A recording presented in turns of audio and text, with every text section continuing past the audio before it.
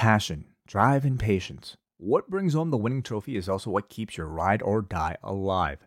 eBay Motors is everything you need to maintain your vehicle and level it up to peak performance. From superchargers, roof racks, exhaust kits, LED lights, and more, whether you're into speed, power, or style, eBay Motors has you covered. With over 122 million parts for your number one ride or die, you'll always find exactly what you're looking for. And with eBay Guaranteed Fit, your part is guaranteed to fit your ride every time or your money back. Because with eBay Motors, you're burning rubber, not cash. With all the parts you need at the prices you want, it's easy to turn your car into the MVP and bring home that win. Keep your ride or die alive at ebaymotors.com. Eligible items only. Exclusions apply. The future is a hefty responsibility and not one that we take lightly. But then taking things lightly has never been what Hefty is about. That's why we've created the Hefty Renew program that turns hard-to-recycle plastics into valuable resources like park benches and building materials. To participate, simply fill up an orange Hefty Renew bag with accepted items, tie it up, and drop it in with your regular recycling. That's it. It's that easy. It's time to rethink recycling with Renew. Particular valued resources may vary by geography. More info available at heftyrenew.com.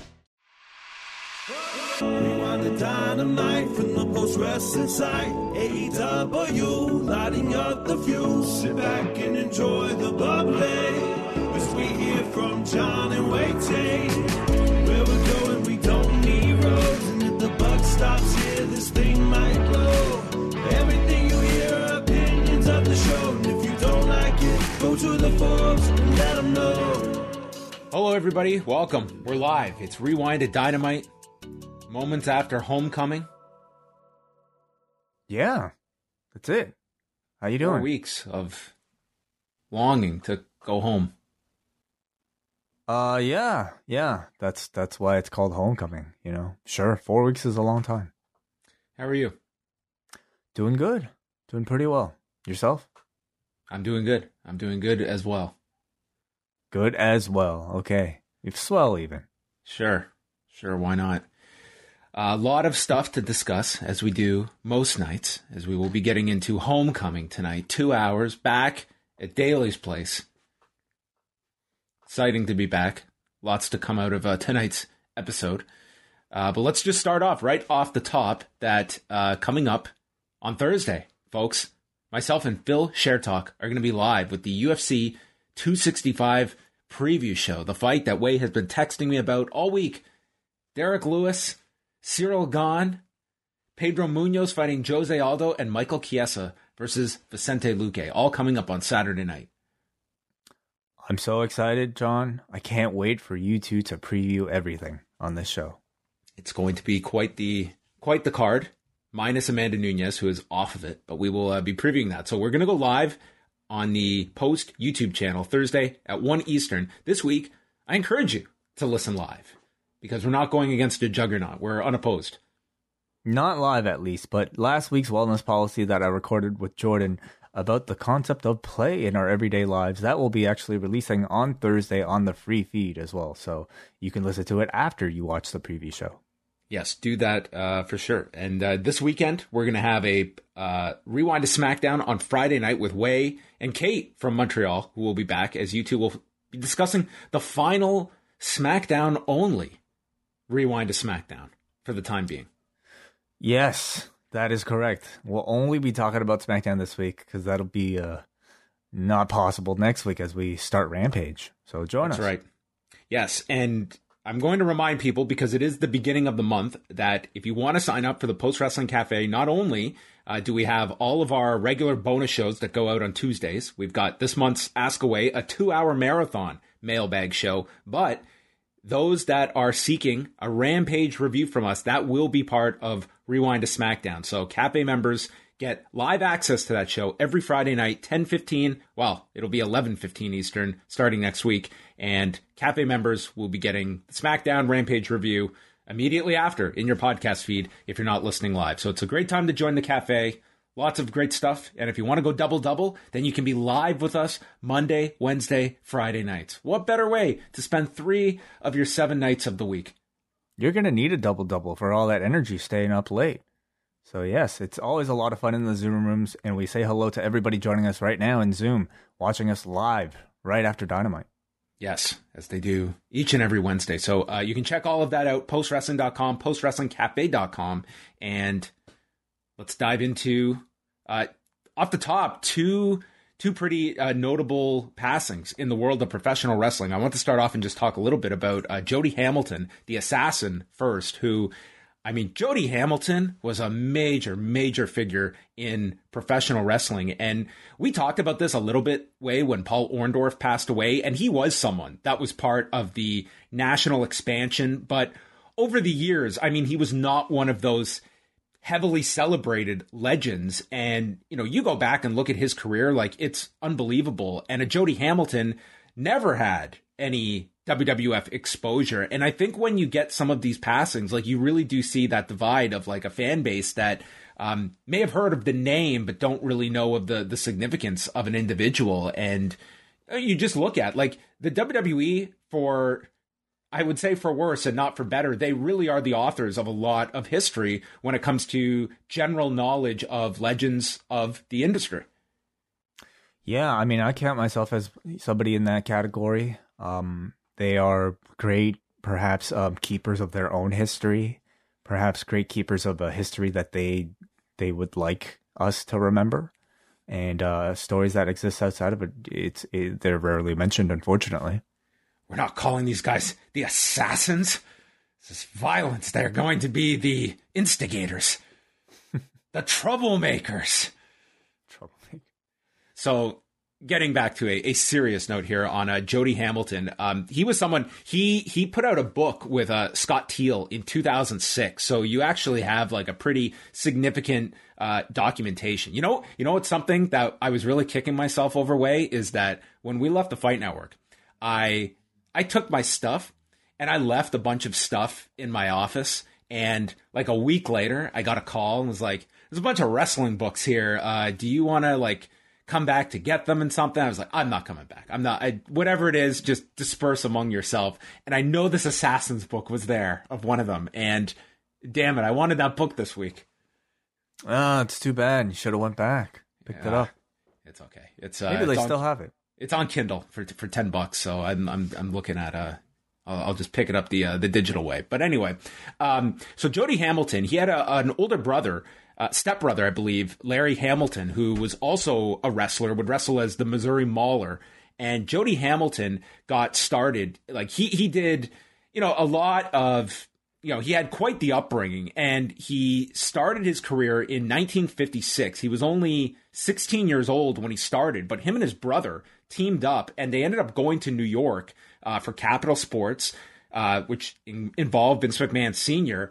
And after several weeks of buildup, the two of them headlined Madison Square Garden against the enormous drawing tag team of Antonino Rocca and Miguel Perez. This was in May of 1958, and at the time, Jody Hamilton was the youngest person to headline Madison Square Garden at 19 years of age. That would eventually be broken by a couple of months by the Tonga Kid in 1984, but still, I mean, they were both, the two youngest to headline the Garden. So that was pretty significant. He would go through a lot of different territories, and it's in 1961 that he goes to Georgia Championship Wrestling, and the idea was that they were going to bring him in with like this Russian character. They ended up shelving that aspect of it, and he was just dubbed the Assassin.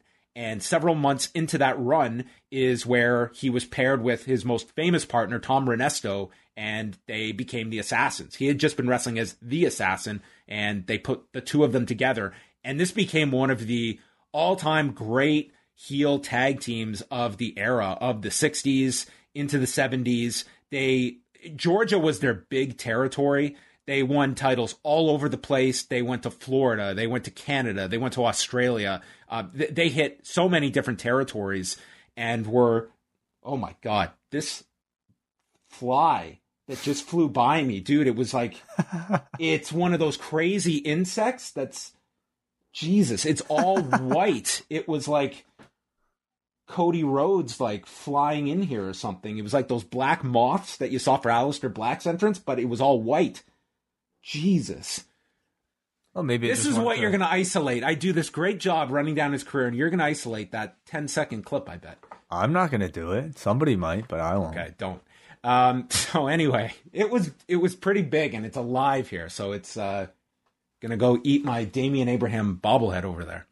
So the two are paired together, and it's in 1972 that you had the big war in Atlanta. This is where Ray Gunkel had died, and Ann Gunkel took a significant amount of the NWA roster and ran counter to them, and that included taking Tom Renesto, who was the booker, and Jody Hamilton. And it was a very, very nasty promotional war from 72 to 74. And then when it was done, All South, which did have success, they ended up closing shop, and the Assassins returned to Georgia. But at this point, Renesto is kind of pretty much putting his career, he's winding it down. And Jody Hamilton would work singles. He would also try to reform the Assassins with different partners, with Randy Colley, later with Hercules Hernandez. In Continental in 1985, he changed his character up, and he went from the Assassin to the Flame. And I put the video in the story on him today. You have to watch this video. Like, this is just wild, okay? As he morphs into the Flame. And then he ended up forming a team with Roger Smith, and they were the Fire and the Flame. And it's like this promo to set it up is just incredible. And dude, Jody Hamilton became an outstanding promo. Friend of the show, Mike Sempervive, he posted this amazing promo this week. And it's Jody Hamilton cutting a promo on Jimmy Valiant. And he's so pissed. And he said, I've got two friends here. One's named Animal and one name's Cannibal. And they're hungry. And I'm going to feed them on your face. And it was just the best promo. And dude, the tone of which he said this was incredible. Like, there was no ha-ha about this promo. It's like, no, his fists are named Animal and Hannibal. And they are just going to dine on Jimmy Valiant's face. It's an incredible, incredible promo. So his career goes until 1988. He had to retire due to a major back injury. And then kind of the second chapter of his career was working behind the scenes in WCW. He did have an on-screen presence for a time as a manager, including with Paul Orndorff and Paul Roma up until the end of 93. Then went into their Hall of Fame. But he also really got the ball rolling of what would become the Power Plant and kind of spearheading that whole initiative. And say what you will, the Power Plant has been criticized for a lot of their tactics. It was like a heavy conditioning based school that would kind of just run guys out and wear them to death with drills and such. But I mean, it was one that it was able to produce a Bill Goldberg, a Diamond Dallas Page. And for a Goldberg, like, I was looking at this today, was Bill Goldberg the most skilled wrestler? Far from it. But my God, if we were to go through the list of big men that have been thrown out there that have just totally flopped, it's like Goldberg was not the most seasoned guy, but he knew how to be Bill Goldberg, and they knew how to book Bill Goldberg. And that combination was an enormous part of WCW's success in 1998, and even keeping them up to the level that they were in 99 before the collapse. So he's there right until the end of WCW. And then he had developed Deep South Wrestling in the 80s and then sold it. And then another reincarnation of it, he reopens it, and it becomes the WWE's developmental program along with OVW from 2005 to 2007. And they got local television, and we even got Deep South on the Fight Network that it was airing up here. Yes, like, it was correct.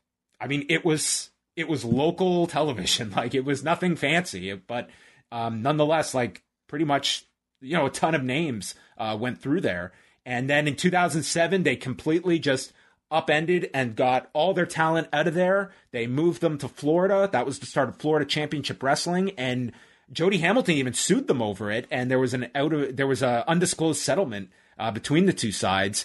And that was largely, the end of that chapter. But went into several Hall of Fames, was inducted into the Wrestling Observer Newsletter Hall of Fame back in 2015. Very, very famous tag team of the Assassins, and a pretty notable figure in Jody Hamilton, especially if you were someone that grew up on Georgia or Florida or some of these other spots that but especially Georgia. That was the big territory. Seemed like a career that really spanned a lot of areas, a lot of time, and a lot of capacities in generations too. iteration. Like you're talking about someone that like headlined the Garden at the age he did, and then is involved in like the WWE developmental program in the 2000s. You know what I mean? Like that was a lot of, like, from his upbringing. It's very rare you see someone cross those generations and have an open mind towards things. Like, he was someone that was very helpful towards Paul Levesque in his WCW days, and then there he is in developmental as well. Like, he was not one of those guys that just shut the door on modern wrestling during that time, and you couldn't when you were, you know, working with WWE as he was. A wonderful recap of the man's very long career, John. And if you want to read about it, you can find John's excellent piece at postwrestling.com. Yeah, and I'll keep this one brief, but there was also the passing of Burt Prentice, who is a promoter that has just been around as long as I can remember. Just a constant, especially within Tennessee wrestling. And he is somebody that was essentially born right into wrestling because his mother, a lot of this is from a pretty in-depth interview he did with Jim Cornette a few years ago, going through his entire career. But his mother was worked in the box office for Vern Gagne and several other groups there in the Midwest. So it was not foreign for him to be in locker rooms at a very young age. He was selling pictures by the time he was 6, and then doing ring announcing, refereeing. This is all before he's even 15 years old. And then he got involved. He was writing programs. I believe he was doing a newsletter. And he goes to Southwest Championship Wrestling in 1983, which was Joe Blanchard, Tully's father, his promotion, and ends up becoming a manager as Christopher Love, managing Tully. So this was that was in 1983, which was also the same year Southwest got removed from the USA Network and WWF got onto USA, and that was where the relationship of WWF and USA dates back to. But he had managerial stints in Global, and then goes to Memphis, and that's where he pretty much put down his roots and would be involved there, you know, on and off, like pretty much throughout the rest of his career.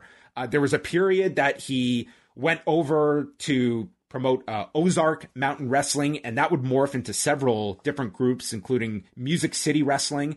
And a lot of the younger WCW talent at the time, like a Shannon Moore, for instance, kind of a lot of young talent got their start there, getting familiarity, working on local television. And he was able to get back into Nashville, promoting the Nashville Fairgrounds.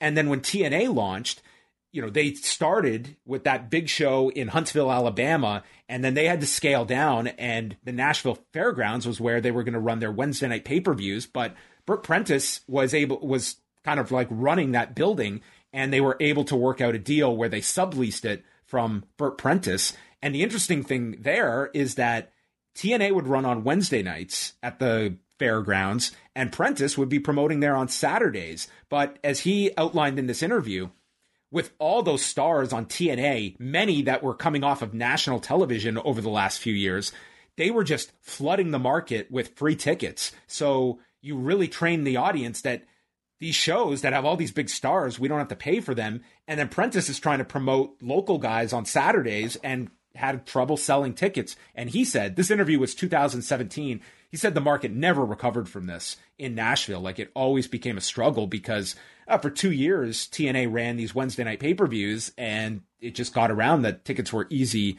to come by. But he said TNA paid him fantastic money while he was working with them. He co-hosted Explosion with Jeremy Borash. So that lasted for quite some time. And his last major company that he was running right up until the end was USA Championship Wrestling out of Jackson, Tennessee.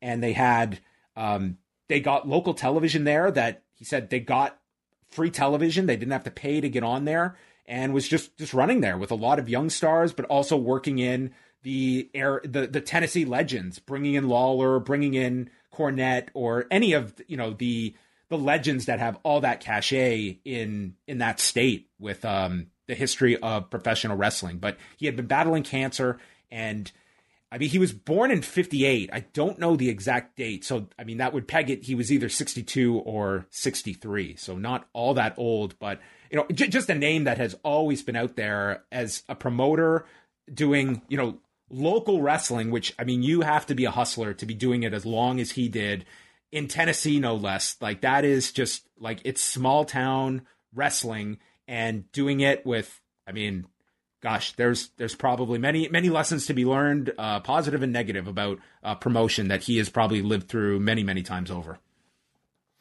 I'll bet. Yeah. I don't know many people who probably would want to stick with that game for as long as it's a hustle, like man. This has. But yeah, our condolences. Let's move on over to, I guess, one of, if not the biggest story of the last 24 hours, and that was the episode of AEW Dark featuring Max Caster's rap. And did you see the rap, Way? I did. It was pulled? Okay. Yes. So it's available. It's out there. It's probably not too hard to find. I actually did see it on the original file before they had edited it off of there. But, you know, straight from Andrew's update today, it pretty much, like, the major things that upset a lot of people were the lines about Simone Biles and her mental health issues, about the Duke lacrosse rape case. There was a line there about Julia Hart. There was one about fake Every line PCR was tests. bad. Every line yeah, was it's just degrees. It's degrees of what you want to choose to be upset over. You could certainly make a case for all of them. I said on Monday, I was not happy that Simone Biles got inserted into Charlotte Flair's promo. So you can imagine what my thought was here. I thought this was much worse. Simone Biles, it's like, this is a sexual abuse survivor. Okay? So when someone like that is going through mental health struggles, probably not fair game to be throwing out here for bad promo material. So I was amazed that this got through the channels it did for something that would have been done last Wednesday, and this was Tuesday. Tony Khan did address this on Busted Open Radio, and this was transcribed by Andrew today. Speaking of Dark last night, Max Caster's rap was terrible. I was not out there in the moment when he did it. It was not during Dynamite. I was out back when Max had said the rap. I had not heard it until last night, truthfully. In the editing process, it should have been caught. We deleted the episode and reposted it with that edited out. But it shouldn't have aired, and I put such tight controls on Dynamite, and this would have never happened there, because Max's raps, I always have gone over with him, and frankly, every segment on Dynamite. I don't script or write wrestlers' promos, but the bullet points I give. So in this case, it shouldn't have happened, and what will happen going forward is I will be taking over the editing of Dark and Elevation myself. I was already editing Dynamite and Rampage, and I do a lot, and now I also will be editing Dark and Elevation. So, you know, it's unfortunate that it came to that. This is a response, and to be clear, I haven't heard the interview, but just reading that, this sounds like someone that was extremely upset, and it should not be this extent that Tony Khan has to do everything. This should, like, dude, a rape joke getting through on a promo, it's, if you want to give them the greatest benefit of the doubt that Max Caster somehow felt that these edgy raps that I have to do have to toe that line, there are still more channels that this never should have aired on Tuesday night. How anyone hears that the next day and says, you know what, that's just too far. I just can't believe it got to the point that it got through whatever check-off process it was, and this was deemed fine. Yeah. You know, I think it's one of the issues when we really applaud AEW as an environment where talents are able to have a lot of creative freedom to be able to do a whole lot of what they want. And often, sometimes that's really to the detriment. And when you're producing as much content as you are, when, you know, your AEW Dark and Elevation sessions are as long as they are, things are going to slip through the cracks. And that's not an excuse, because a lot of people got to watch this. The people involved probably should have known better. You know, the tag team that actually was did this entrance probably should have known better.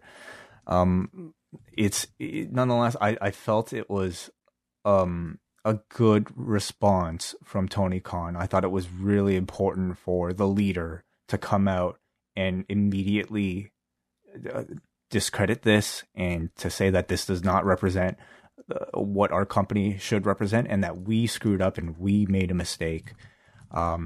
This is unfortunate. It's like, it's easy to perhaps say like, this is the character. Okay, this is supposed to be like, the Thuganomics Cena.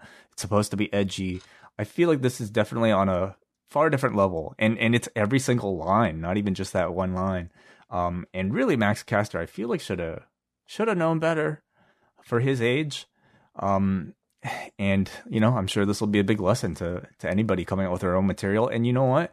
It's reasons like this that will stifle ultimately maybe some of that freedom, that creative freedom that people have. Tony Khan's going to want to look through every single promo, every single word that is said on all of these shows from this point on. That's the last guy that needs 2.5 hours more of eyes on a program to be going out. Like this shouldn't be a point where this guy has to add more to his plate. Like that should be an ability to delegate.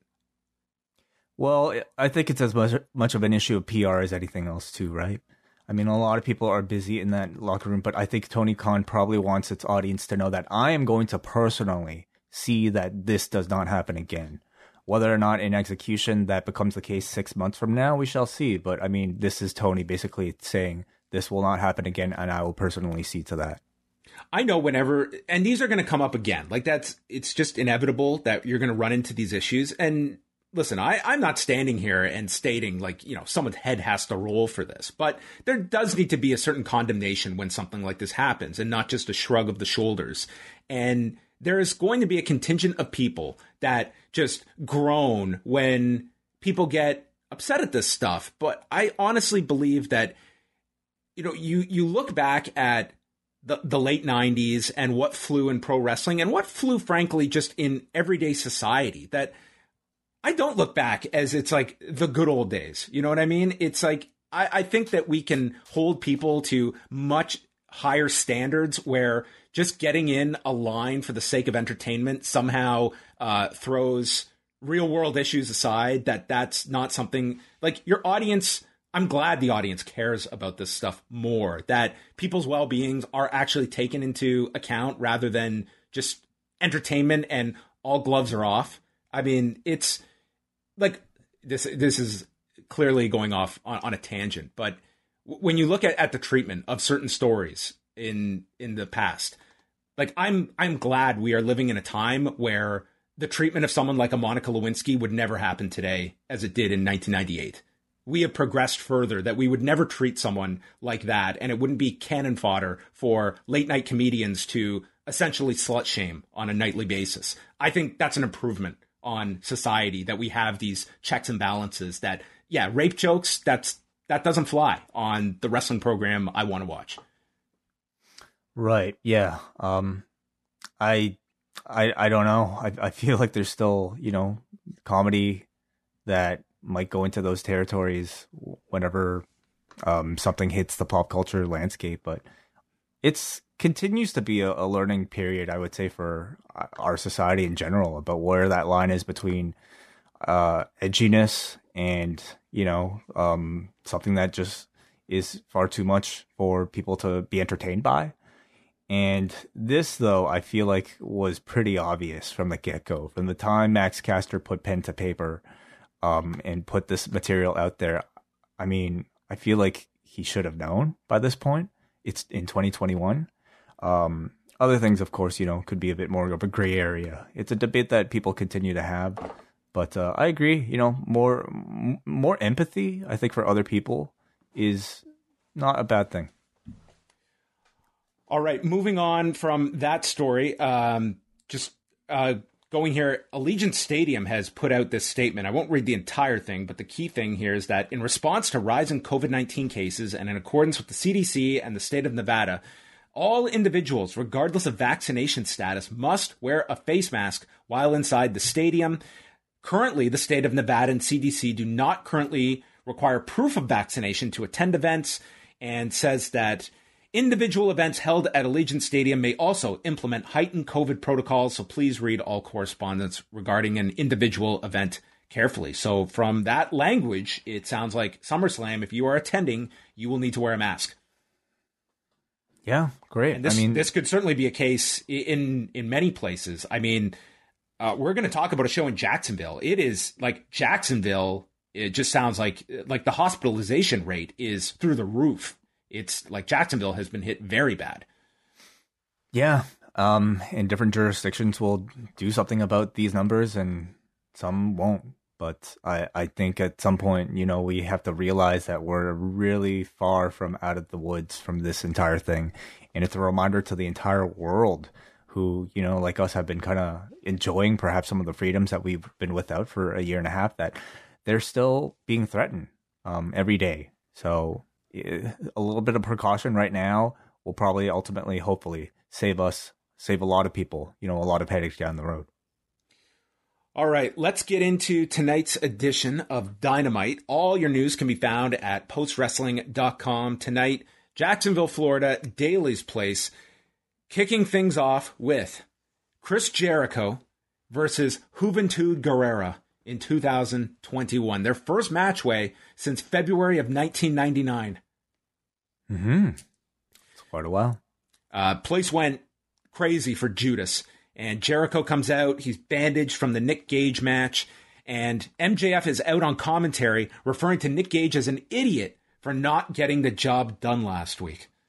Speaking of Nick Gage, I wanted to quickly plug a great essay submitted on our website by a guest contributor, I'm going to butcher this name, but basically, Aniello De Angelis. He is a film student who asked us if we wanted to post his Nick Gage essay that he did for a course. It is an excellent piece of writing right there. So look up Murder, Death, Kill. Post it today on our website if you want to learn a little bit more about the legend of Nick Gage. MJF ran down Nick Gage. Juvi's out, 46 years old, and the match begins, and he goes for this Rana off the top, and it didn't look like it was well timed. So he went again for this, executing a head scissors, and just seemed off the first minute, to the point that Jim Ross even openly asked if Juvi was rusty, and MJF denies that Juvi looks rusty at all. Things kind of got going here. Juvi used these spin kicks and uppercuts and the rings of Saturn. And Jericho, of course, the stipulation has to win by a move coming off of the top turnbuckle. So he used a double axe handle, which did not keep Juvi down. And then he executes a double underhook backbreaker, but Aubrey won't count because that was a grounded move. He's tearing away at the mask of Juvi, blocks a Rana on the ropes, and jumps off into the walls, and Juvi gets to the rope. So I guess this walls would have counted because it didn't come off the top rope. It did come off the second, but I guess close enough. I don't know if it would have counted if it's the second rope. Yeah, they did specify top rope. I guess he was sitting on the top. I guess, yeah. That one, that would have been certainly one. I would have protested if I was Juventud. Juvi does get him up for a Juvi driver, gets a 2 count, and then comes off the ropes into a Judas effect. Can't cover him, so Jericho climbs to the top. Does not go for the shooting star press, but instead the super Judas effect in 950. Jericho gets the victory. Yeah, when they announced Juventud Guerrera, it was a surprising name. The match, I don't know if I was necessarily anticipating in the context of a show like Dynamite. I thought nostalgically it was definitely worth doing it just to kind of see this pairing. But at the same time, when you try to redo your classic rivalries from the past, you really can't help but make comparisons to what they created in their prime. And unfortunately, this is a style that gets progressively more difficult to replicate with the aging of the performers.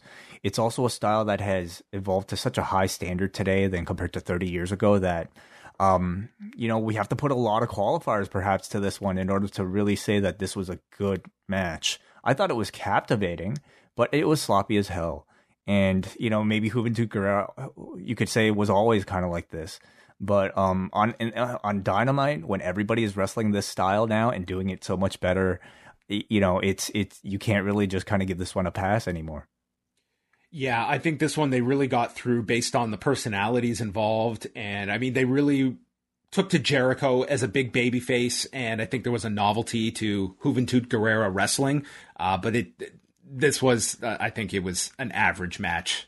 And a lot of that was the audience, especially towards the end, at least getting inspired, I guess, by the closing stretch. Which I thought they did seem to finally get like their rhythm going towards the end. The beginning was a struggle. Yeah, I thought the top rope gimmick actually worked. I thought they, set up great little spots to communicate that this was the rule and Jericho couldn't win. And it helped allow Jericho to introduce a new super finisher to the repertoire. Yeah, we got the Super Judas effect. So Wardlow attacks both men and pulls off Jericho from the turnbuckle into a knee, so both are down, and MJF announces Wardlow as the fourth labor, and the stipulation is that MJF will be ringside for the match. And this is going to happen next week in Pittsburgh. We were talking about all these possibilities of who the remaining labor could be, and it's a little disappointing that it's not somebody else from the outside. That little game was just kind of fun, that guessing game. Could it be Lance? But I'm not mad at Wardlow in the end. It should be him. Ultimately, these things should be there to promote the talent that is going to, stay with your company and not necessarily, just for that big surprise pop. It will benefit Wardlow to be, put in here as sort of like the semifinal boss before MJF. So I look forward to the match. Yeah, I mean, it gives you, next week is the 11th, so that gives you like 3 solid weeks of presuming like you just set up the match coming out of this, and then you have a few weeks of promos between Jericho and MJF. Like, it times out well to like peak for the pay-per-view. Or do you have Wardlow beat him with MJF screwing him? I don't see them doing that. That sounds way too close to Omega and Page. That I think this is one, like, why divert? Well, first of all, to protect Wardlow. Secondly, to add a bit more heat. And to give you a bit more time before peaking for All Out. I mean, you've only got the 3 weeks. I would say, I think you've got to give Wardlow a lot in this match, but Jericho wins. And then just get to the match. Dasha was with the Lucha Brothers and Alex Abrahantes. Pac is not there. His travel was canceled. So Andrade and Chavo walk in and promise the Lucha Bros first-class treatment if they join them, but Phoenix says, we don't work for anyone, and Penta turns them down. Is this a legit story? Like, did Pac's flight actually get canceled? Because I have to say, Pac's attendance during this AEW run has not been that great. He might get a card or something. Yeah, he might not get to graduate if he's late any more times. Yeah. Like missing a show again? Shivani interviewed the Dark Order. I don't know what this was, but like the audio, it sounded like they'd gone scuba diving here. Like this was like they were underwater trying to communicate. It sounded fine to me. Oh, my end, it sounded all wacky at the beginning. Page walks in, apologizes for costing the Dark Order their tag title shot. He's got to fix the problems with Omega and the Young Bucks, but he's going to do it alone, and it's best we go our separate ways. And says, for now, we're done. And members are all upset. But Evil Uno says, if that's what he needs, then we've got to let him do it.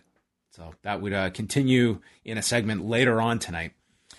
On Tuesday, they announced this 6-man that they were adding to the show with Jon Moxley, Darby Allin, and Eddie Kingston teaming up against Daniel Garcia and 2.0, the former Ever-Rise, Jeff Parker, and Matt Lee. And they did just a short promo, and I thought like this was, just a cool match to add. Daniel Garcia is someone, man, I remember years ago leaving a show, and a local promoter and wrestler, Sebastian Suave, told me, Daniel Garcia is a guy to keep your eyes on. This guy is really good. And this dude is still only 22 years old. He looked awesome here.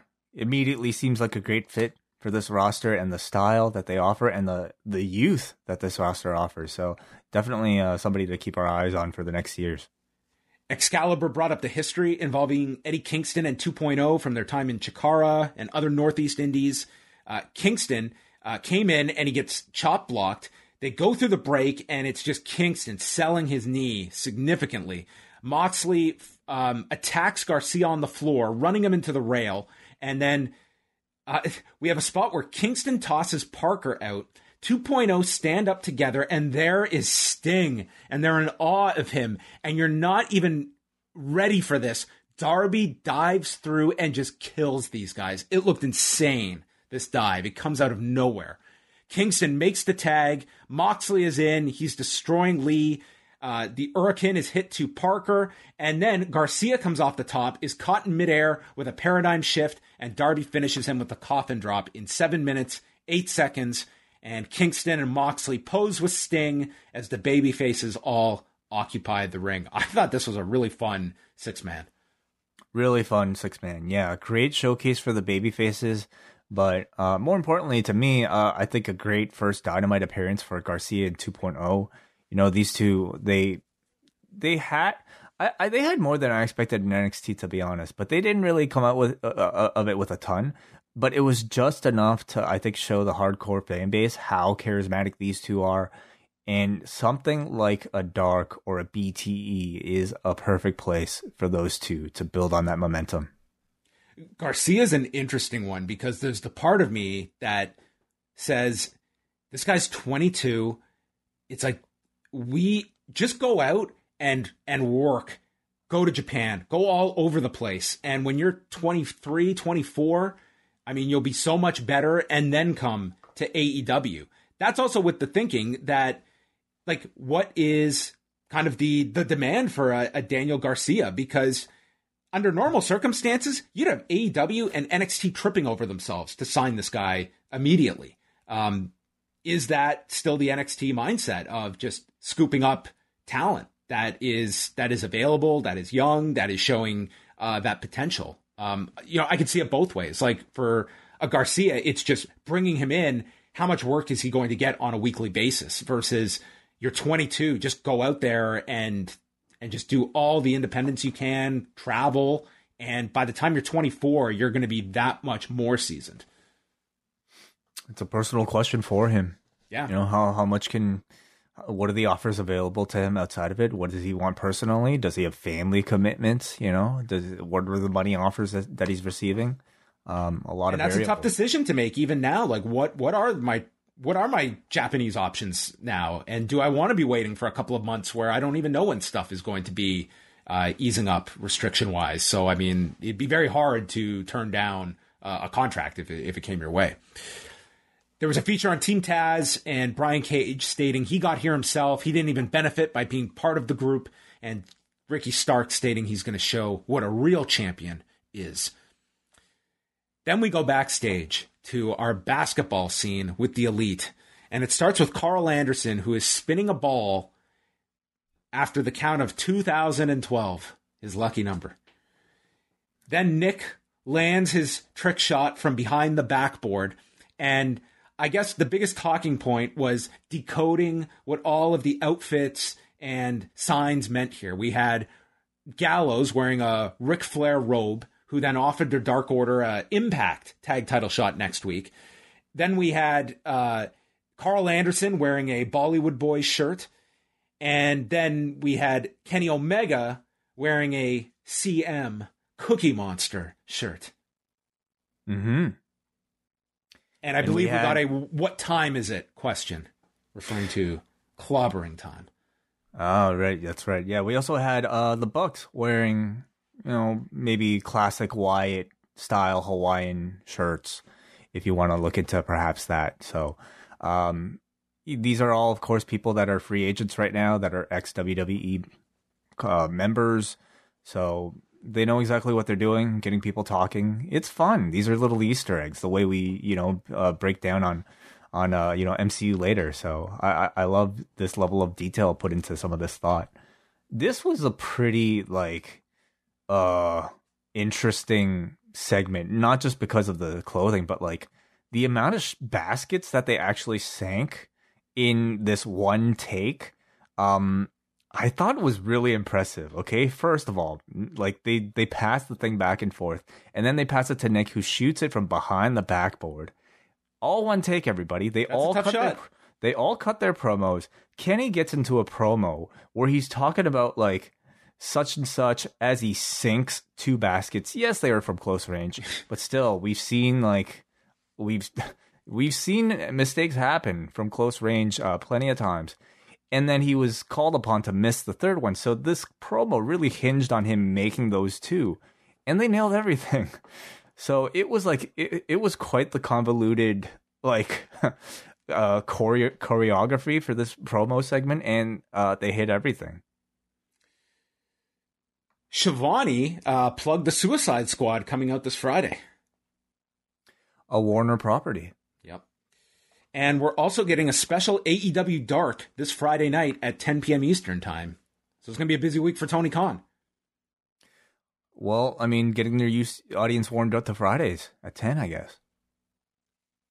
Yeah, that's what I figured was the rationale behind this. I don't know if this is going to really change viewing habits significantly on a week's notice, but sure. It could be a way to, I don't know, test broadcast signals. Who knows? There's probably some good reason for it. I mean, this is only going on YouTube. I would say if the idea was just get that AEW fan to tune into something, I would have at least done a promo or an angle for Dark on this show. Like, send people to Dark if that's the case, of getting them in that habit of, hey, we're going to make an announcement Friday at 10 o'clock. I think they want to give us a break, most of us, for one more week. Well, then why even do this? I don't know, dude. No idea. Christian Cage took on the Blade with the bunny in her corner. Christian Cage is undefeated. They reminded us many, many times. And Cage attacked the Blade on the ramp, and they brought up that because of this, Rick Knox never had a chance to check the Blade for the brass knuckles, so it gave him a reason to have the brass knuckles on him. The bunny interferes, and that prompts Layla Hirsch to come out and fight the bunny to the back. We go through the break. It's all the Blade in control. Cage then leaps off the top onto Blade on the floor, grabs his knee after landing it. Cage is hitting the punches in the corner. He gets up to 10, and then goes to 11, 12, 13, 14, 15. Rick Knox is like, just keep going. It's cool. And then Cage gave up. Knox fixes the turnbuckle, so his back is turned, and Blade has the knuckles, gets hit by a spear, and Cage pins him in 9:46. They pushed him. He's undefeated. He keeps moving forward. I thought technically this was a good, nothing to complain about this match. It was just like a very straightforward match with two, good workers. It was good. I don't have anything negative to say about it, but I also don't have endless praise either to heap.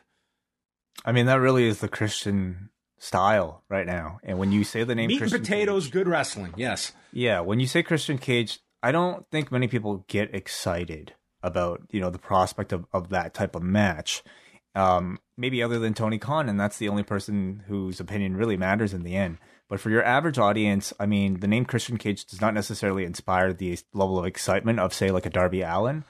I also think that's why he stands out, is because he's somebody who is incredibly dependable and is able to work a different style based on fundamentals, based on just, patience and working the crowd to get those reactions. And I think there's a lot for everybody to learn from when watching his matches that are a lot more subtle than maybe, a perfect flip or something like that. He always gets these crowds. They're not, maybe if for the main event they're at a 10, the max that a crowd might get to for a Christian match might be like an 8.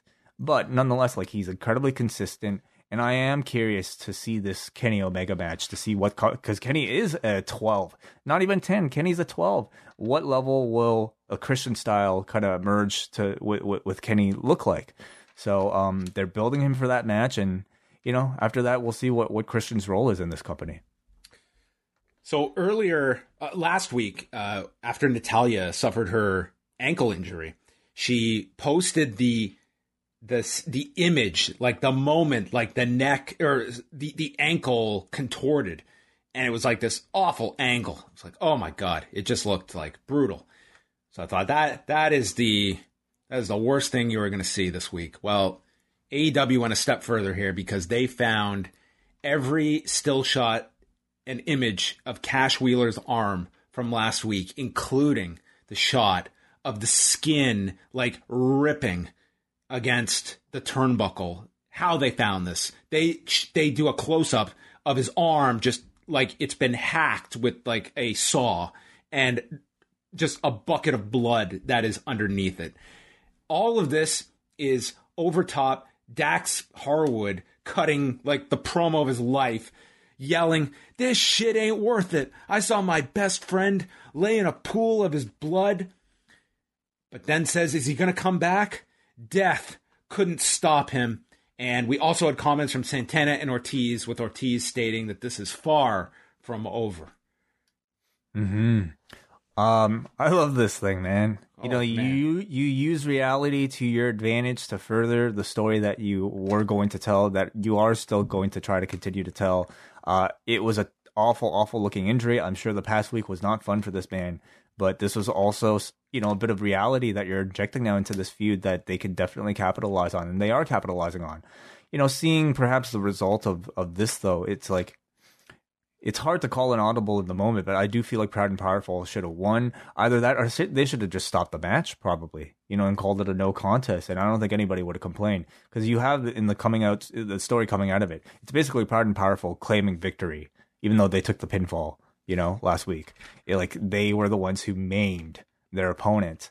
So, you know, like, it's not like we'll really remember every single win or loss, I suppose. But I think going forward, that's the story they're going to be telling. And it's going to be a hotter rematch whenever it happens.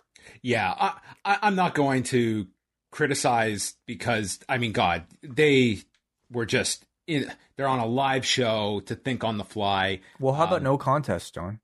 Well, I would say, like, even if they had Tully there, like, just throw in the towel, you know what I mean? Like, it's a total justifiable ending, something like that. Like, it's totally believable. But I mean, God, they have this whole thing mapped out. There's no way you could foresee that something like this happening. So, I mean, you just kind of have to chalk it up to that.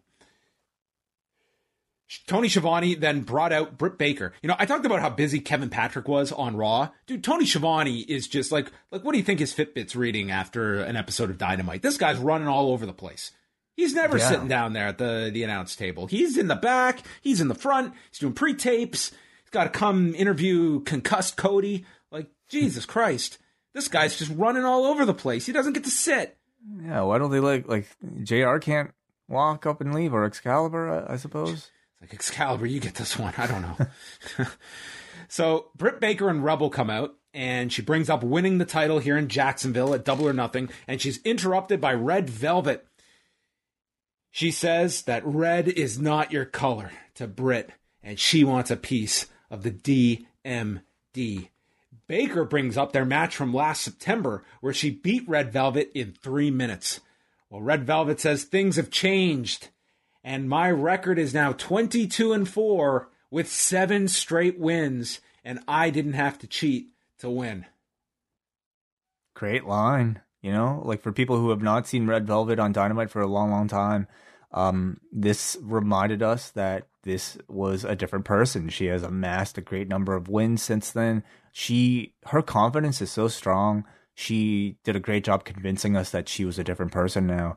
In every instance I've seen her, you know, cut a big promo, she has impressed me so much. And, you know, again, to realize her age, like, she just has incredible confidence for that limited life experience. This is the argument Leon Edwards has to make to Kamaru Usman of how many fights he's gone unbeaten and still can't get a welterweight title fight. So they make the match for the debut of Rampage on August 13th in Pittsburgh. So we have one match for the debut of Rampage. I was very surprised, Way, that we went off the air today without... I thought, this match is fine. To me, it still needs something big for that first episode, and I would have wanted to do it now. Like, yes, you can do it on social media. I would not want to wait until Wednesday to set up, like, if you have a big match to play for Rampage, of waiting till next Wednesday to announce that. I would have wanted to go off the air tonight with what is Rampage going to be, and Dynamite next week is almost the setup for Rampage. Yeah, it makes you wonder who it could be. I imagine, you know, it would be somebody who's involved in a major storyline, and maybe... Or they're going to make this the main event. They're banking on Pittsburgh being a red hot for Britt Baker, and they're going to put the women in this really big spot. Yeah, it's only which I think a is 1 hour. great for the live crowd. It's for your debut. Like, that's putting a lot of faith in this match, especially a challenger that you have not been building on Dynamite. It's only a 1 hour show, so this match would presumably take up a big chunk of it. But I also feel like it probably needs something major, in terms of star power, which I do think we'll have announced next week. So Chavo is with Andrade and says he's hired Fuego del Sol, but he informs him his task is to shine Andrade's shoes. He's confused because this is not what he signed up for. So Andrade beats the hell out of him, and he's on the ground, and Chavo says the Lucha Brothers will never be champions as long as they work with Pac. Yeah, this entire storyline is them like taunting the Lucha Brothers for being subordinates to Pac. So come be a subordinate for us, like this guy? This isn't really wooing me either. Well, I mean, that's part of the gimmick, I suppose. I do think, I don't have much to say about this right now. I think it's just getting going, and not really kind of like capturing my interest just yet. But I do think having Chavo there as a mouthpiece for Andrade, and Andrade simply staying back and looking cool, makes Andrade come across a lot better. Yeah, for me, the jury's still out on Chavo. I'm waiting to see. It hasn't grabbed me yet, but it's early. Shivani interviews Hangman Page in the ring. He's interrupted by the Elite before he can share with Tony what's going on. Omega calls Hangman a tryhard, and he considered forgiving Page for all of his vices and personal demons, but Page doesn't fit the bill anymore of what we are now. The Elite doesn't have any losers or failures that play second fiddle. And Page nails Omega, but then gets beaten down and hit with a magic killer. The Dark Order want to come out and save him, but Uno and Grayson back up the other Dark Order members and don't allow them to come save Page. And with that, Page takes 3 BTE triggers before Frankie Kazarian makes his way through. He gets some offense in, but then he too is beaten down. The highlight being Michael Nakazawa taking the basketball over his head and just slamming it against Frankie Kazarian. There's that. It was Brandon Cutler using the cold spray on all their opponents as well. Yeah, it's fun. And Omega tells Hangman, "You will never be champion," and lays him out with a belt shot. Mm-hmm. I really enjoyed the furthering of this story on this show. And again, for everybody who's concerned that Page is not going to be the guy because Punk or Bryan are coming in, just like, again, look at the story here. He is the main character. He is the protagonist. He is Luke Skywalker at the end of The Empire Strikes Back here. This is the temporary victory for the villains to set up the down in the dumps hero, making his comeback. And I really enjoyed the little side story they're telling with Page, not just his inner confidence, but now having his inner confidence affect his friendship with the Dark Order, and the Dark Order having to, choose between doing what they think is best for their friend and respecting their friend's wishes. It's making the Dark Order more relatable good guys. It's making Page, that much more endearing and likable as a hero. So whether or not he has that match at All Out, I have full confidence that by the time he does challenge Kenny, he will be red hot. Yeah, I mean, this segment was very much like they do not want you to forget about this. It's not like we're just moving Page into the background. Like this was almost like a wink to the audience. Like, put your faith in Hangman Page. We know. Like that line, you will never be champion. I mean, that was. I think that reached anyone that was doubting where this is all supposed to end. Then, just out of left field, Dan Lambert's coming next week because he did not finish telling the truth, and he's bringing some backup next week. I'm cool with this. Bring Dan Lambert every week. I am so cool with this. I was so happy to see that this was not just a one-off. They made specific connection, of course, to Lance Archer, who delivered his finisher to Lambert, so presumably Lance Archer... Dan Lambert's going to bring somebody to challenge Lance Archer for the U.S. Championship, the New Japan U.S. Championship. What a weird world we live in. And who do you think this could be, John, in Dan Lambert's space? I mean, they had Masvidal there specifically last time. Jorge Masvidal versus Lance Archer for the New Japan Pro Wrestling United States Archer Championship. Maybe Archer loses the belt, and we will get Jorge Masvidal versus Hiroshi Tanahashi. Yes, of course. BMF title versus the New Japan US Championship. How about that? It ends with Hiroshi Tanahashi, BMF champion. Mm-hmm. Yeah. Yeah, we'll see. Like, this is obviously, that was not just, one-off with Dan Lambert, and they'll do something next week, and presumably like Masvidal seemed like the one because you remember that was the week of the McGregor-Poirier fight, and Masvidal was already there in Vegas. Like, they specifically flew him back down to Florida so he could be there in the crowd with Dan Lambert. Perhaps I just don't see, Jorge Masvidal doing any sort of in-ring wrestling, even a clothesline or something. I mean, they're not even saying wrestling. I mean, it's just backup. It's just like it could be just an appearance. So it's, it's added. Well, ultimately it should add to a match. And Bruce Lord here in the chat room is suggesting Filthy Tom Lawler. What do you think? I mean, yeah. I mean, you have the MLW connection there with the New Japan Lambert. connection, if it's for the U.S. title. Yeah, you're right. It could very well be a way to introduce the strong openweight championship, so that we can have another title introduced here on AEW. Well, there are a lot of shows. Shows need titles.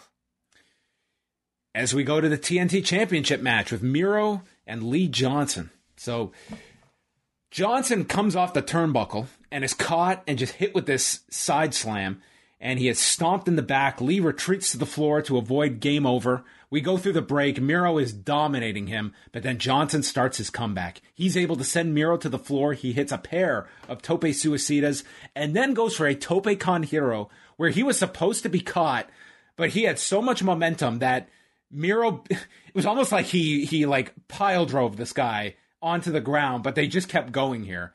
He hits a high cross on Miro in the ring, only gets a 1 count. And then, after landing on his feet from a German, Johnson lays him with 5 kicks, and Miro is progressively staggering, finally goes down. I thought Miro's selling was tremendous here. Like, he was playing the champion that he is the dominant champion, but suddenly he gets caught, and he's like really selling for this guy.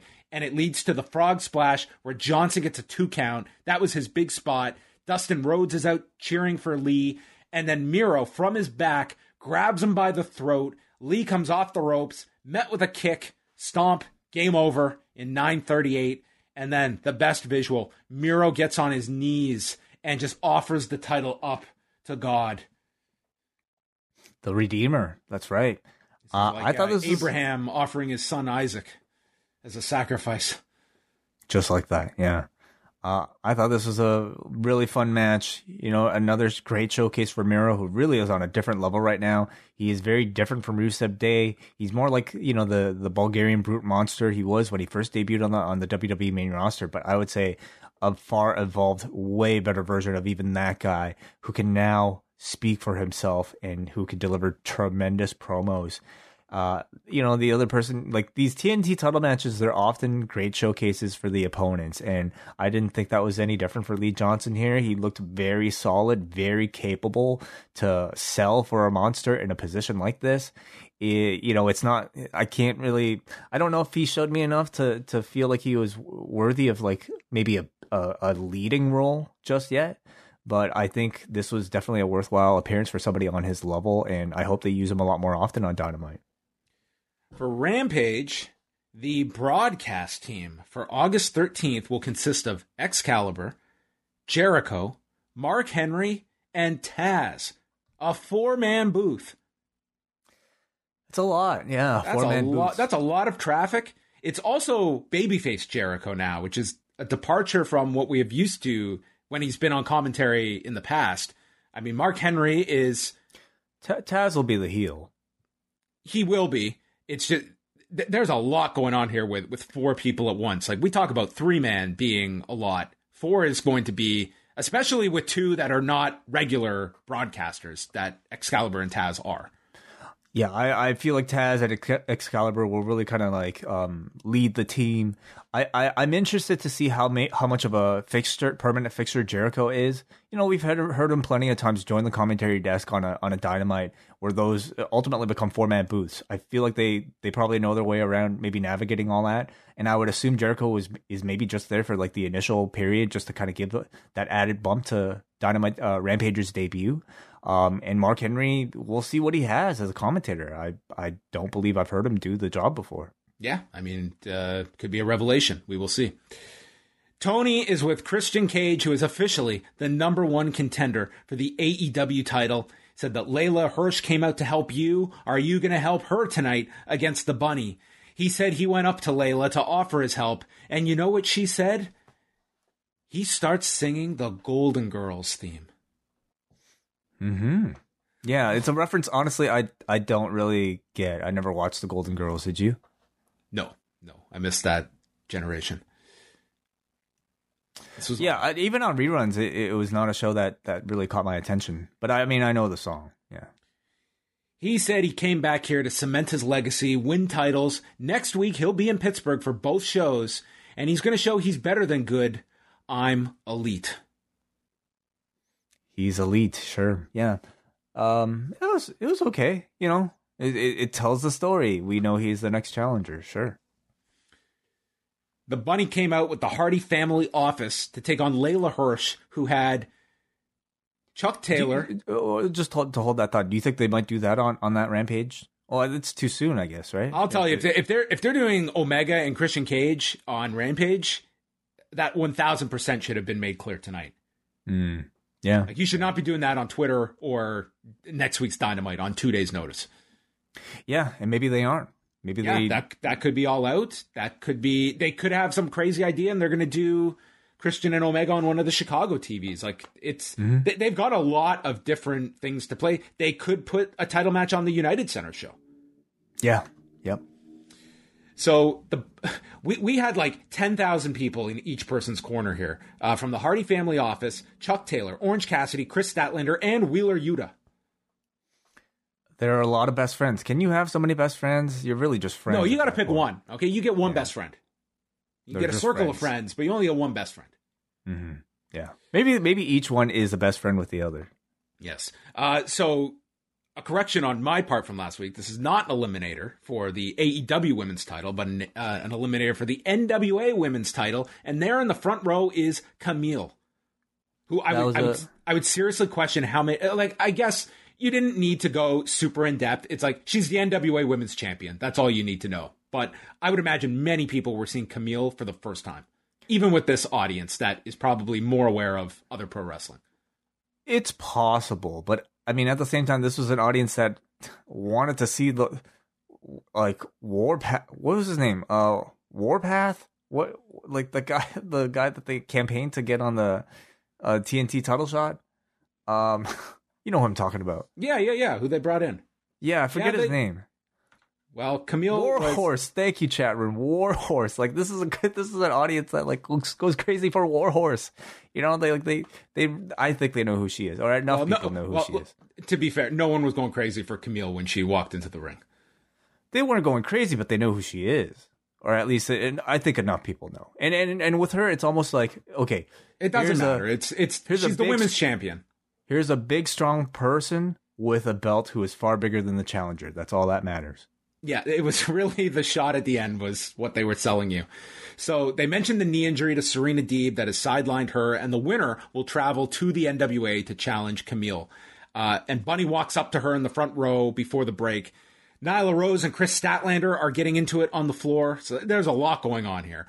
Hirsch is hitting these German suplexes, and she's working for the armbar. Bunny keeps defending. She takes a knee to the head, and then Hirsch goes for this double springboard moonsault and totally misses the Bunny, who then capitalizes with a Death Valley driver, only gets a 2 count, and Hirsch again goes for the armbar. The hands are clasped, so she rotates around, finally breaking the grip, and Bunny taps in 8 minutes and 12 seconds. So Camille enters the ring, and on top of it, she's wearing these heels. And it was insane to look at this was the biggest discrepancy in height. It was like This was the visual. This is the only visual you needed to see. Yeah, this is your Hogan Andre moment, and obviously they're not as well known as those two, but for characters that are relatively new to this audience, you go by size, like you go by the most relatable story in the book, David versus Goliath. It's a very easy story to tell. And did they say that this would be on NWA TV? They just said NWA, so they didn't say if it was going to be at the pay-per-views at the end of August or TV. They just said it makes little sense to me that they would spend the airtime to build to this match if it wasn't going to be on AEW television. I would think it should be in, AEW television or NWA? Yeah, AEW television. Well, they said they're going to the NWA for this match. Right. Okay. Yeah. I mean, I guess that somewhat surprises me because have they done that in the past? I mean, they have a relationship. Having a relationship means, you do stuff for each other. Chat room is suggesting Empower. Can you see that? The NWA. Well, that's what I just said at the pay-per-views. Yeah, in St. Louis. So that would make sense. Yeah, I guess they're doing some co-promotion there with Mickie James coming, and or at least Mickie James. Maybe she'll make an appearance on the show. Then Jade Cargill and Mark Sterling gave us an update. She's been too busy to wrestle because she's been diversifying her portfolio with Shop AEW and interest from Hollywood and getting #Jade brand out there. But she is ready to return, and she will return to Elevation on Monday. Cool. Yeah. Well, this is them promoting Elevation and promoting Dark. Yes. So she will be there on Monday. I unfortunately kind of find this whole thing losing a bit of steam. I feel like Jade, even when she was teasing, this free agency type of thing, she felt like there was a lot more buzz attached to her. Now I think Mark Sterling is really talented, but it makes the gimmick feel a little bit too comedic to take seriously. And that plus the fact that we simply haven't seen her wrestle in quite a long time just kind of makes me go meh at the whole thing at the moment. Yeah, it was sort of just a segment of, hey, remember Jade Cargill. Next week in Pittsburgh, Chris Jericho versus Wardlow with MJF at ringside, Nyla Rose versus Chris Statlander, and the Good Brothers against Evil Uno and Stu Grayson for the Impact tag titles. Did you see this PBR ad that aired during commercials? Yeah, the PBR ad aired tonight, I guess for the U.S., featuring Matt Cardona with Chelsea Green, Hornswoggle, Brian Myers. Was Mark Sterling in there too? I don't believe so, but yeah, they're all part of that, Major Brothers or Major Figures podcast universe world. Mm-hmm. But there you go, PBR getting some airtime on Dynamite, like they said. And they confirmed here Britt Baker and Red Velvet for the Rampage debut. So we go to the main event, and Malachi Black enters, and we've got pretty much comes out in this mask with these like antlers, and then it just goes completely dark. And then removes the mask for this big close-up of the eyeball. I thought his entrance looked really cool. I liked it. I liked it a lot, too. Really cool. And, I think the NXT entrances have been great. They look awesome. I think they also probably have a lot more budget to play with. But this was totally worked. It was, it was the same but different. I thought it looked really good. And then Cody comes out and... I mean, the crowd was fine all night, but this is what they were here to see. They were at just, like, the show up until this point, like, I don't have a whole lot negative to say about it. Like, it was like a fine show, but to me, it really didn't have, like, the punch of the last couple of weeks. I think the show was largely built up to this main event, and coming out, I'm sure the last 15 minutes of the show are going to be most people's discussion. I agree. Yeah, we've had Dynamite at such a high standard recently that, coming back to Daly's Place... Even though it was the largest crowd they've ever had at Daly's Place, and maybe not a top to bottom pay-per-view level show, feels a little bit like a retread, but this was certainly a worthwhile main event. The bell rings and the crowd's going nuts. They're chanting, "Holy shit." We've got one in black, one in white, and Black goes after Cody's knee. He gets a deep half crab, and Cody is able to get out of it and he climbs up the turnbuckle, and Black just leaps up, kicks Cody off the turnbuckle, and he plunges through the table ringside. And this crowd's going nuts. Cody is able to fight back and beat the count, but his knee is wrecked. And as he staggers up, he eats a Black mass, crowd cheers, and Black stands on Cody's chest in 4 minutes and 39 seconds and wins. I'm going to get the negative out of the way first, okay? This is all well and good to do this, but you had a golden opportunity to take Malachi Black and go through loss after loss after loss, and then he gets some help, and then he goes on a tear. But you blew it by bringing him in. He looks unstoppable. He beats a top star immediately. There's no funny business. Like, they make a star in 4.5 minutes, and you've ruined what could have been just weeks of fan unrest. And why are they killing this guy? And then you give the people what they had wanted after they no longer care. Other than that, this was brilliant. Yeah, I thought this sucked. Should have been Matt Hardy out here as his first opponent. Use the ropes. On the ropes. Malachi Black is upset. Did I make the wrong move? Can I hang here? Obvious finish. Building stars does not have to be so hard. And, dude, Cody has done it many, many times where, dude, you want to make someone? We're putting you over 1,000%. 1,000. There was nothing for Cody here. It was all about making Malachi Black. Oh, yeah, absolutely. What a great all this stuff about it takes years to make a star and all of this, and then you watch something like this. This is how you introduce someone, and you tell your audience, this is somebody to pay attention to. This is a big deal. This is the debut Aleister Black should have always received from the moment he left NXT. Sorry, my headphones just ran out of power, so you're going to have to keep talking, John, while I plug in. So it was just a dominant one-sided win for Malachi Black, and Black is on his way out. He's just smiling. And Tony Schiavone, you can just see the camera as Tony Schiavone is running towards the ring as Cody is like selling the concussed Black mask that has just taken his head off. And there's Tony running into the ring to get his exclusive with Cody. And dude, you're looking at the clock. It's like, there's 6 minutes left in the show. What are they going to do here? And the end here, do you have any thoughts just on the match before we go to the promo? You know, it was, I think, what we love about Aleister Black's style. It was tremendous looking Muay Thai style kicks. I was actually really impressed with a lot of his submission work and his beautiful entries into those submissions. You know, this is, I think this is the guy that Undertaker always wanted to be. You know, we see the Undertaker. We know he's a huge fan of MMA. We've seen him be called. Sorry, I'm picturing the Undertaker just trying a black mass with those hips. Yeah, that's not happening. But if the Undertaker was like 30 years younger, okay, he'd be Aleister Black. He would want to be promoted as Aleister Black is legitimately perhaps the greatest striker in AEW. Perhaps you could say. You know, you can make an argument for it. Like him doing a Hell's Gate feels so natural. The Undertaker doing it, not as much. So to me, he is like really the next evolution in that style of like gothic but realistic fighting style type of character. And we only got to see a snippet of it here, but he looked great doing it. So Cody takes the microphone. He says, "Legacy is a funny thing.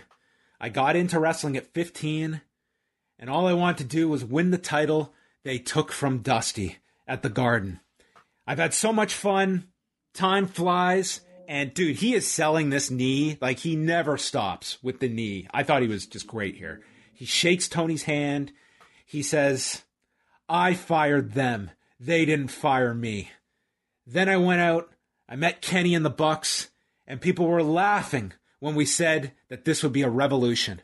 Big AEW champ breaks out. He says, this is destination viewing now. We're not an alternative. We're competition. We set the table, and now it's time for some new people to eat. and my face has been plastered on everything. Maybe there have been some outside interests that have come about, maybe some infighting among us, but I love all of them. He calls this the AEW amphitheater. There is no bitterness when I say that I love you all and you made my life special. And he takes off his boot to leave in the ring, and there, where a crutch is laying, Aleister Black, Malachi Black, returns and blasts him with the crutch and takes the boot as Excalibur asks the question if Malachi Black has in fact retired Cody Rhodes as we go off the air. I thought this was just excellent. I thought Cody was great. I thought that they did everything here for Malachi Black. This promo was tremendous. He had this audience for all the negativity people want to give Cody. That's your prerogative. But my God, he had this audience in the palm of his hand here, delivering this promo. And it was great. I agree with you. I really liked it.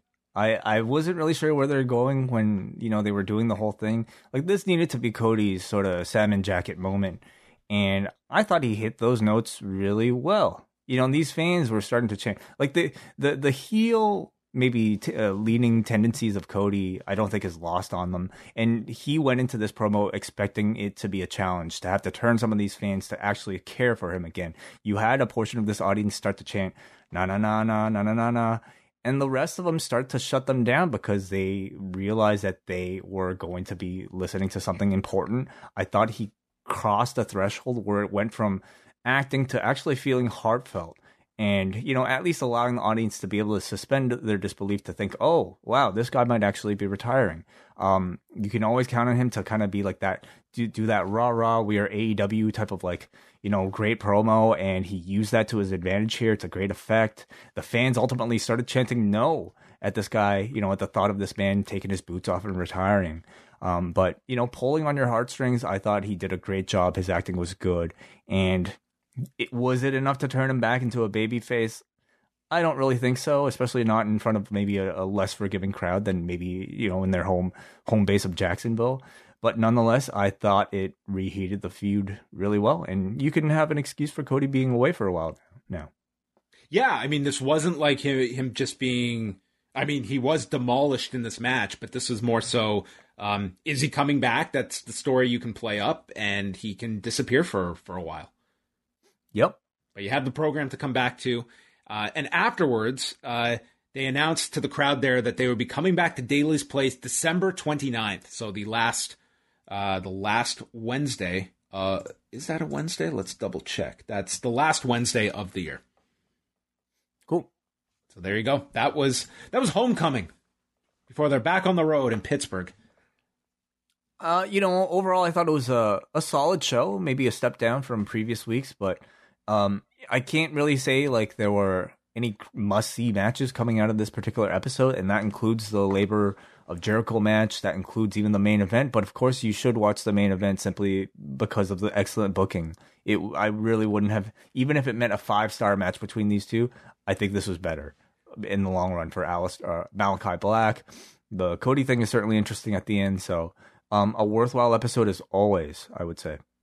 I think that, the last 15 minutes, and in particular, just seeing Malachi Black handled that way, like I honestly believe like that is just such a huge part, I think, of fandom, is seeing new stars created and adding new characters to your big mix. And it's a different comparison, but on Saturday night for that Bellator show, like if you have been following AJ McKee's career, like here's a guy who makes his pro debut in Bellator, and by this, you cannot control the outcomes. And he had to go out there and win fight after fight after fight after fight. He's undefeated, goes to this Grand Prix, and he's facing legit, like the best fighter in Bellator history. And he beats this guy in less than 2 minutes. It was such an incredible moment, not just because it's a great story.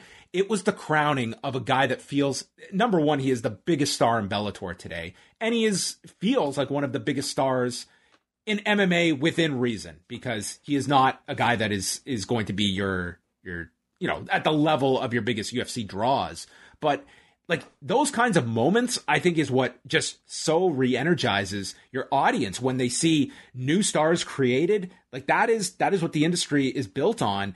And I think it's frustrating for a lot when fans are behind certain talents and they see a Karrion Kross or they see a Keith Lee, and it's just, you see something like this and you realize it does not have to be so complicated. Like, yes, you have to do weekly television, and that's a big task that I think we don't always give enough sympathy towards. But at its core, this does not have to be as complicated as it is often made out to be. I look forward to the day where, in this line of analysis, we no longer have to set the bar so low that we have to constantly applaud maybe basic logical things like pushing a guy strong in his debut match. That's what it's gotten to. Yeah, we constantly make these references because we continue to see it being done in a way that is completely inefficient and completely wasteful of the tremendous resources that that are available to these companies. And so I look forward to that time when we can really kind of create this among other high quality works that are out there in entertainment. And it goes for two. Like it's the direction that you push this to. It's also like having a Cody Rhodes on board. Like, yep, you could not ask more of somebody to go out there and just be destroyed in 4.5 minutes for the idea of creating an opponent for himself. Like, I think he sees that big picture, and he's done it multiple times. Yeah. At this point, really, he is untouchable. I think he is so ingrained into the DNA of AEW, and he's a very good speaker that I think he, him being away and coming back will immediately kind of refresh that stock. People will kind of forget about a loss like this, and they'll see his next match as a big match. And he's, I think, very smart with his, with that value. Forum.postwrestling.com. Tonight's rating out of 10 was a 7.59. All right. I'll start us off with Bruce. Another entertaining Dynamite. The latest developments in the Page Omega saga were engaging, and it was great to see one of the best U.S. independent talents on primetime TV in Daniel Garcia. Sure, Hoovy and Jericho was a little rough around the edges, but that black mass was perfect. Like a lot of people, I was having fun sussing out the Easter eggs in the Elite's outfits, and as a Vancouverite, got a big kick out of the Bollywood Boys nod. But am I missing something with the cutting down of the net? I'm familiar with the actual custom, but does it point to a particular wrestler? I didn't think of it that way. I thought it was just to fit with the theme of I don't know, the basketball retirement thing. Maybe, who knows? Maybe somebody will point it out later on after this. We got a Dan who says, once again, Dynamite was 2 hours of fun with only a few underwhelming chunks in the bunch. I thought the Jericho Juventud clash was a bit of a misfire, even if it was a noble one. Outside of that, in Andrade's latest week of treading water, I had a pretty good time. Big fan of the retro Disney Darby Allin Contron. I'm not sure if it's... Did you notice Darby's Titantron? No. Yeah, it was like some cartoon. I actually didn't pay such close attention to it. He says, I'm not sure if it's new, but it's newish to me. Also new to me, 2.0. What an introduction. I dug their style. I dug their shtick. I'll take more of that. I gotta say, I love watching AEW Dynamite each week, but my instant reaction whenever Rampage is teased for Friday nights is, Christ, no! I hope AEW and WWE both do monster ratings on Fridays, and I'm glad there's something other than the 2022 watch on Fridays. But a weekly Friday appointment just feels like an obligation. There are millions of high school basketball fans that'll disagree with me on that, though. Football fans that'll disagree with me on that. Same with wrestling and Baby Blue movie fans. I look forward to being wrong and a weekly beer. Do they still do Baby Blue on Fridays? I think we're a generation removed from a Baby Blue on City TV. Brian from New Jersey. I grade this a 6.5, but we'll round it up to a 7. The final 15 minutes or so of this week's episode were outstanding, and I enjoyed Miro versus Lee Johnson and the 6-man tag. I'm not as high on the show overall as I thought it was as hectic as ever, with numerous people on the screen at different times, made worse by the Forbidden Door being a revolving one, going a mile a minute tonight. Good brothers with the Impact tag titles claiming the Dark Order want to challenge them. NWA Women's Champion Camille in a blink and you'll miss it appearance until she got to get in the ring and go face to chest with Layla Hirsch. What next? Bandito and the Foundation being thrown at the proverbial wall to see if they stick? or more likely, based on Dan Lambert's promo, MLW talent like King Mo. I'll give them credit, Dynamite still keeps my interest more than Raw, but it's a lot to keep track of. Also, a 4-man booth for Rampage is too many. We go to Johnny, who says, I love this week's edition of Dynamite. Every week, this company reminds me how stacked their roster is and how they continue to spotlight talent that they haven't signed yet. My favorite match was 2.0 and Daniel Garcia versus Mox, Kingston, and Darby. A perfect showcase that pushes forward the idea that AEW needs trios belts. While I was hoping for Hangman winning the title at All Out, I'm fine with AEW taking their time for the moment. Glad to see some focus on the Impact Tag titles and NWA Women's title. Just keep strengthening those partnerships. Well, there's one in favor of the outside titles being focused on. Chris from Melbourne, this wasn't as good as previous weeks, but I still had several highlights. Malakai's entrance complete with music from the fantastic Dutch metal band Amenra. Malakai's 1-foot pin, Camille in AEW. I long for a Jade versus Camille showdown. I thought Hoovy looked rough, and I hated Cody making Malakai's win about him. Dude, if you came away, that was very much beneficial, I think, to Malakai Black in a big way. 7 out of 10. If rumors are true and Adam Cole isn't currently under contract, could we see him appear in AEW before his run in NXT is over? Before his NXT run is over. I mean, no, you cannot. No, he's got, from what has been reported, an extension through SummerSlam weekend. Yeah, and I guess like technically, if he shows up in AEW, then his NXT run is over. Is he saying like if we can see him go rogue and like not fulfill a final obligation that he's gonna skip Takeover and show up on AEW? That's not happening, not right now. He's I think he really gets along with his coworkers, and you don't want to burn any bridges in a very small industry like this. So I don't think there's any chance. We go to Morgan, who says, a solid show. Much has been said about Cody being in a position of power while being a regular on television. Malakai Black got the match he needed to become a big deal very quickly. The full retirement tease was well done, and it left me some doubt as to whether or not it'll stick. I hope the powers that be can resist temptation to bring him back quickly. Christian staking his claim to a title match keeps some hope alive for Hangman in Chicago once he's done soul searching.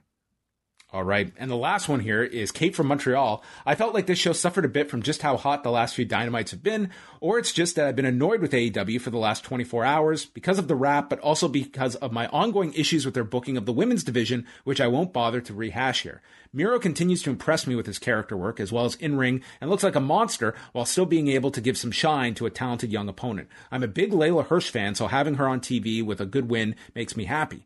For me, though, the night was all about the main event and the presentation of Malakai Black, and I thought they absolutely nailed it. He feels like someone on another level entirely, instantly feels like a top-tier star, not just better than his presentation on the main roster, but arguably as good as he looked on NXT. All right, and if you can hear, of course, more from Kate live on Friday as she joins me for Rewind to SmackDown. That is right, and I will announce here that coming up this month, Way is going to be off for a couple of shows, and I do have some guests that will be joining me, including next Tuesday for Rewind Away for the SummerSlam 2006 review. Joining me will be Damien. 2016. 2016. What did I say? 2006? 2016. Randy Orton versus Brock Lesnar. And we will be joined by Damian Abraham for the show. So we will do a deep dive. I made sure. I'm like, you want to do this show? He's like, I remember it fondly. Like, okay. Ooh. So there you go. I don't know what that means, but he's going to watch the entire 4-hour event and then chat about it with me. So that is next Tuesday.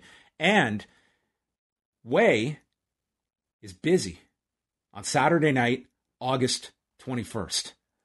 Yeah, I am attending a friend's wedding, actually. I'm in the You were in the wedding party? I'm in the wedding party. So unfortunately, this is a prior commitment before the WWE announced SummerSlam for that date, so I am unable to watch that show. I'm just allergic to anything named SummerSlam this month, it seems.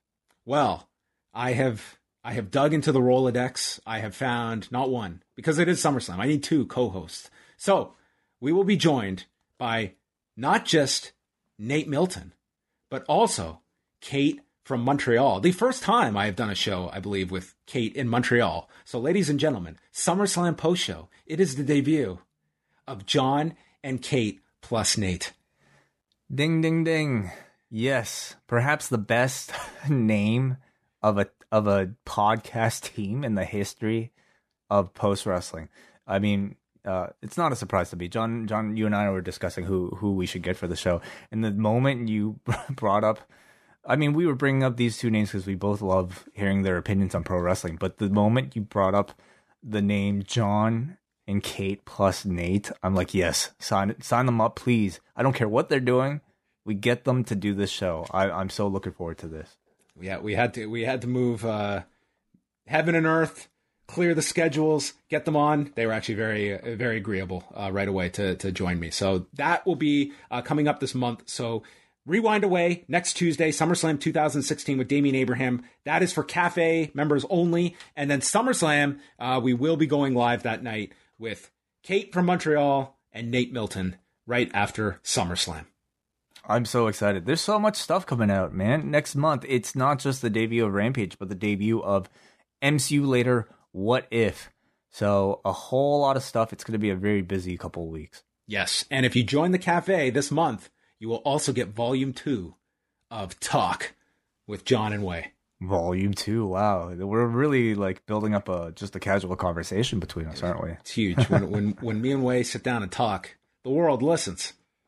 All right. Yeah. I'm looking forward to it. It should be fun. We got a lot of cool stuff this month on the Cafe and on the free site. So check that out. I don't want to position it that and shout out as always to Andrew Thompson doing such a great job, and shout out to the BWE. They're every single day they're releasing a podcast from their 12-hour stream. We've just had interviews with Will Cooling, Jordan Goodman went up there. The two Sarahs should be up there on the podcast feed right now. John Lister is up there. John Lister. Later on this week, it'll be me with my brother James, who just celebrated a 51st birthday today. So happy birthday to James. Did you send your brother a video for his birthday? No. Wishing him a happy birthday? No. Because there was a birthday that James sent you a video, and it is one of the best videos of all time. Oh, in terms of promos, he's got me beat. He is awesome. I mean, with all due respect, Wai's a great promo. James is next level. He is the most charismatic member of my family. I mean, maybe my mom actually, but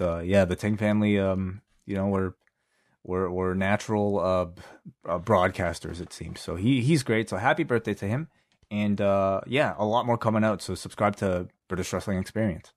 All right. This is the part of the show where I realize I totally forgot to talk about NXT earlier, but we're gonna wrap things up. Listen to Up Next, everybody. Listen to Up Next with Braden and Davey. And I'm also, while we're in the plugging mood, great interview with Andrew Thompson with Chris Hero. Great chat to go check out on the site, and Andrew Thompson interviews on YouTube. So that's it for us. Wai is going to be back on Friday night at 10:15 Eastern. I'll be back Thursday, 1 Eastern on the Post YouTube channel with Phil, previewing UFC, and then a post show Saturday right after the pay-per-view. So that is all for us. You will hear me and Wai together again on Monday after Raw. So that is it. Goodbye. Good night.